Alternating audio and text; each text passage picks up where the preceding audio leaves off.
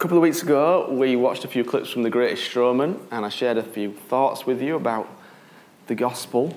And we're going to do it again, because I just love it, and it's so jam-packed full of all sorts of goodness. And I know some of you have watched the film because of it.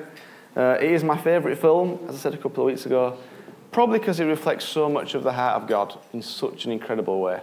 And I like to do this for a couple of reasons. One, because I think Jesus always used what was around in the day to teach. So all of his parables are just him going, what's around me that I can use to show you something? Jesus very rarely went to the Bible as he had it, the Old Testament, and started teaching from it. He actually went the other way around. He started with what he could see, and then went back to the Old Testament, and actually went, but now it's this. So he starts in a different place often. And I love being able to do that. I love it because it challenges me as to how I teach and things like that. But if you're not with us 2 weeks ago or not familiar with the film, let me tell you a bit of the backstory.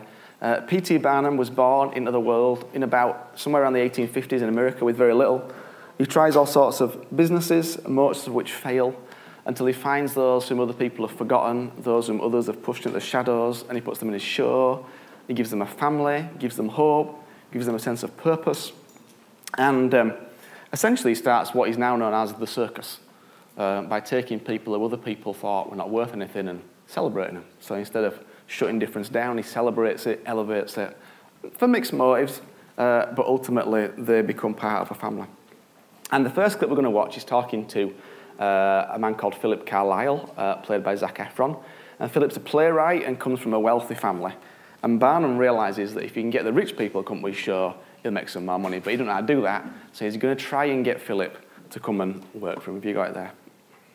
And this is one of my favourite clips for the lyrics and for the choreography. I think the choreography in this clip is unbelievably good. I might have even done it myself. First things first, don't drink that much whiskey.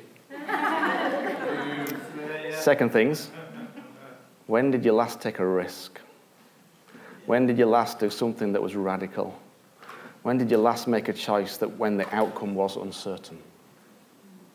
Hopefully the answer's fairly recently, because that's what it means to live by faith. That's what it means to live by faith. Faith is doing something radical, and faith is definitely making a choice where the outcome is uncertain. So the lyrics to this song are amazing. Have you got them there, Josh? I know you're flitting about between, because the film won't play through our normal stuff. There we go. So trade that typical for something colourful, and if it's crazy, we'll live a little crazy. You can play it sensible, a king of conventional, or you can risk it all and see. Read those words as Jesus saying them to you. You can play it sensible, a king of conventional, or you can risk it all and see. One of the issues right now is that we have too many people claiming to love Jesus and the kingdom, but who live completely conventional lives. They look like everybody else's life. Their homes look and are used like everybody else's. They use their money like everybody else. They use their time like everybody else. But the kingdom is unconventional. The kingdom is different. The kingdom looks, smells, feels different. It just is different. So you can play it sensible and be a king of conventional, or you can risk it all and see. Next slide, Josh. Don't you want to get away from the same old part you've got to play? Because I've got what you need, so come with me and take the ride. I'll take you to the other side. Because you can do like you do, or you can do like me. Stay in the cage, or you'll finally take the key. Oh, you're free to fly. I'll take you to the other side. Again, that's just the heart of Jesus right there in that lyric. Right there. Don't you want to get away from the same old part you play? Don't you want to be the person you're always created to be? Don't you want to come out from the shadows and stand up tall and say, this is me? And you do. There's no doubt that you do. There's no doubt that you do, because everybody does.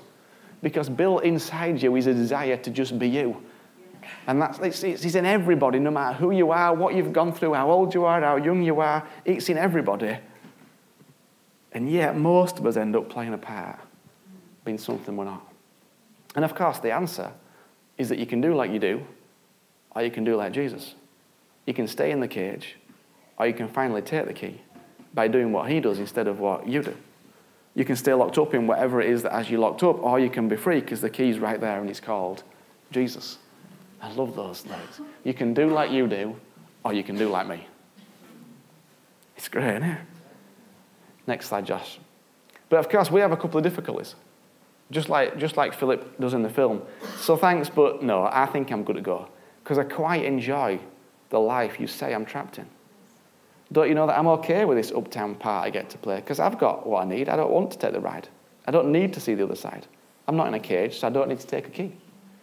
You realise that most people don't realise they're locked up. They don't realise it. But of course, he's not really free. He said at the beginning, right at the very beginning, he says, do you realise how suffocating they are? He already admits he is locked up in a cage. He's suffocated by them. And yet then he goes, oh no, I'm not in a cage. But he just said he was. Because he said they were suffocating and he didn't want to be with them. Because one of the biggest reasons people don't change is they get comfortable where they're at. Never get comfortable. If you want to be a disciple of Jesus, you can't afford to be comfortable. Never get comfortable. It's not good. The moment you go, oh, this just feels really nice and comfortable. Well,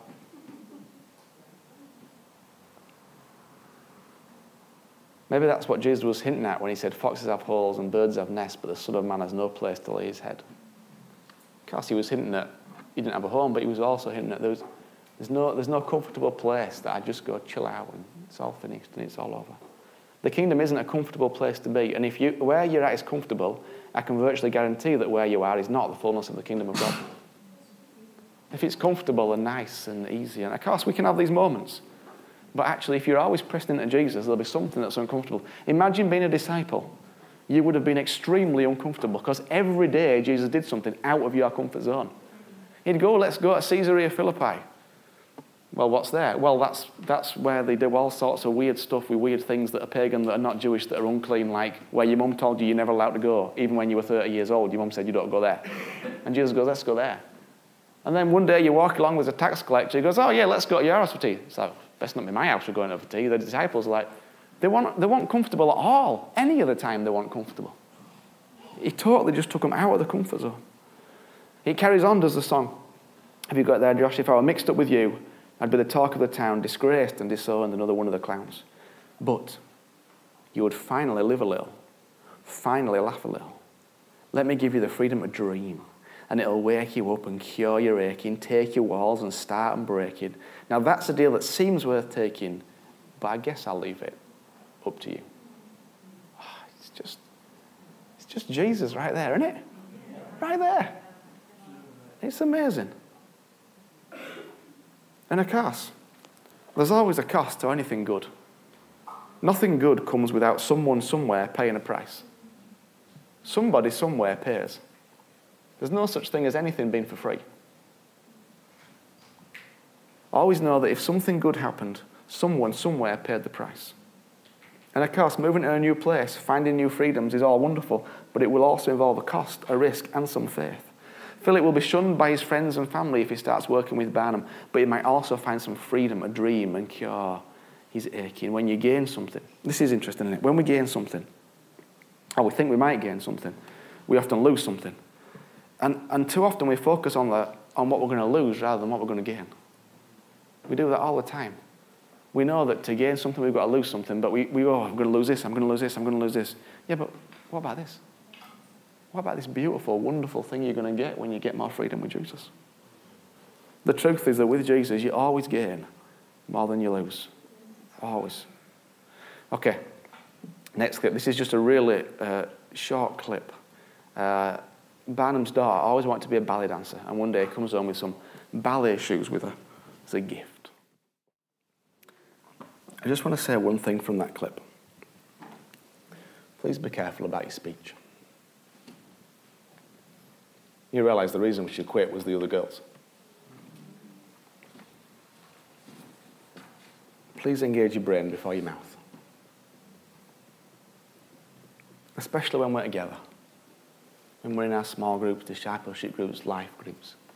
It's really important. They've got to be really safe places where everybody can go away encouraged and blessed.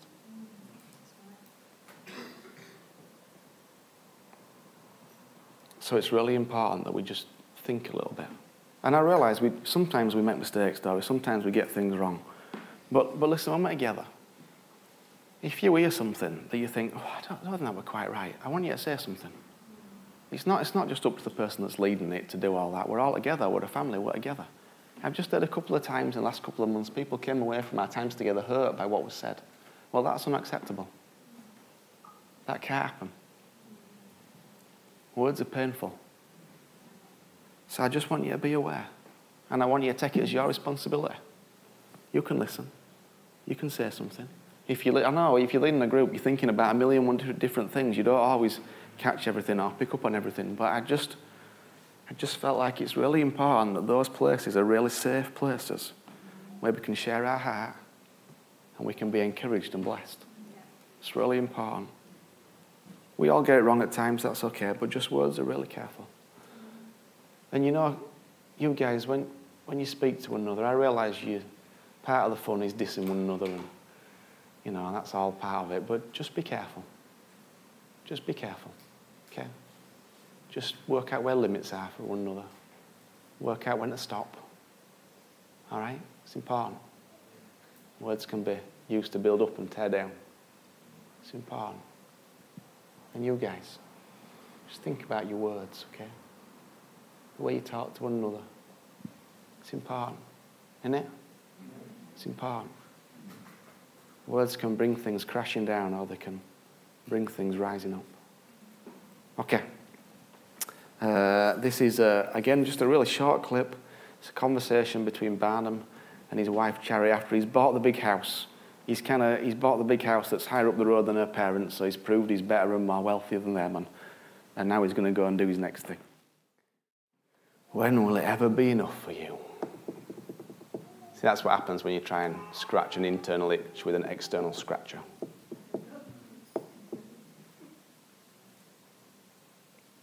When we have an internal ache deep down, like Barnum did, even though he had everything externally, internally, he still hadn't actually come to grips with himself.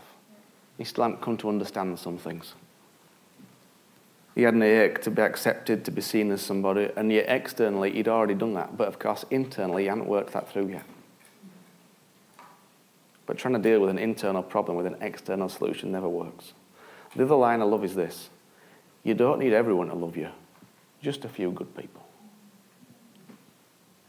Sometimes we spend so much time trying to get other people to love us, we forget about those who already do.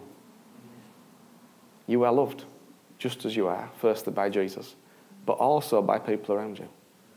Of course, those people don't quite love you as you might like because they are this thing called human, which is what you are. See, we have this incredible ability to be upset when people don't love us as we'd like without realizing that we are not managing to love people as they'd like, which is a strange thing. But their lack of perfect love doesn't mean they don't love you. It just means they're human. And too many people get so hooked up on the ways they feel they're not loved, they forget about all the ways they are loved. Forget about all the ways you don't feel you are loved, and take a moment to consider all the ways that you are loved. So many friendships and relationships break down because everybody focuses on the negative column and they forget about talking about the positive column. They just look at this negative column. This isn't happening, this isn't happening, this isn't happening. Okay, well, we've got to work on that, but what is happening? What is good? What is wonderful? What is fantastic? In what ways are you blessed? Write them down, think them through, thank Jesus for them. It's really important we keep a right perspective on these things. The enemy wants to destroy everything. And when you focus on what you ain't got, that's a huge bit of oxygen on the fire of destroying it. It's massive.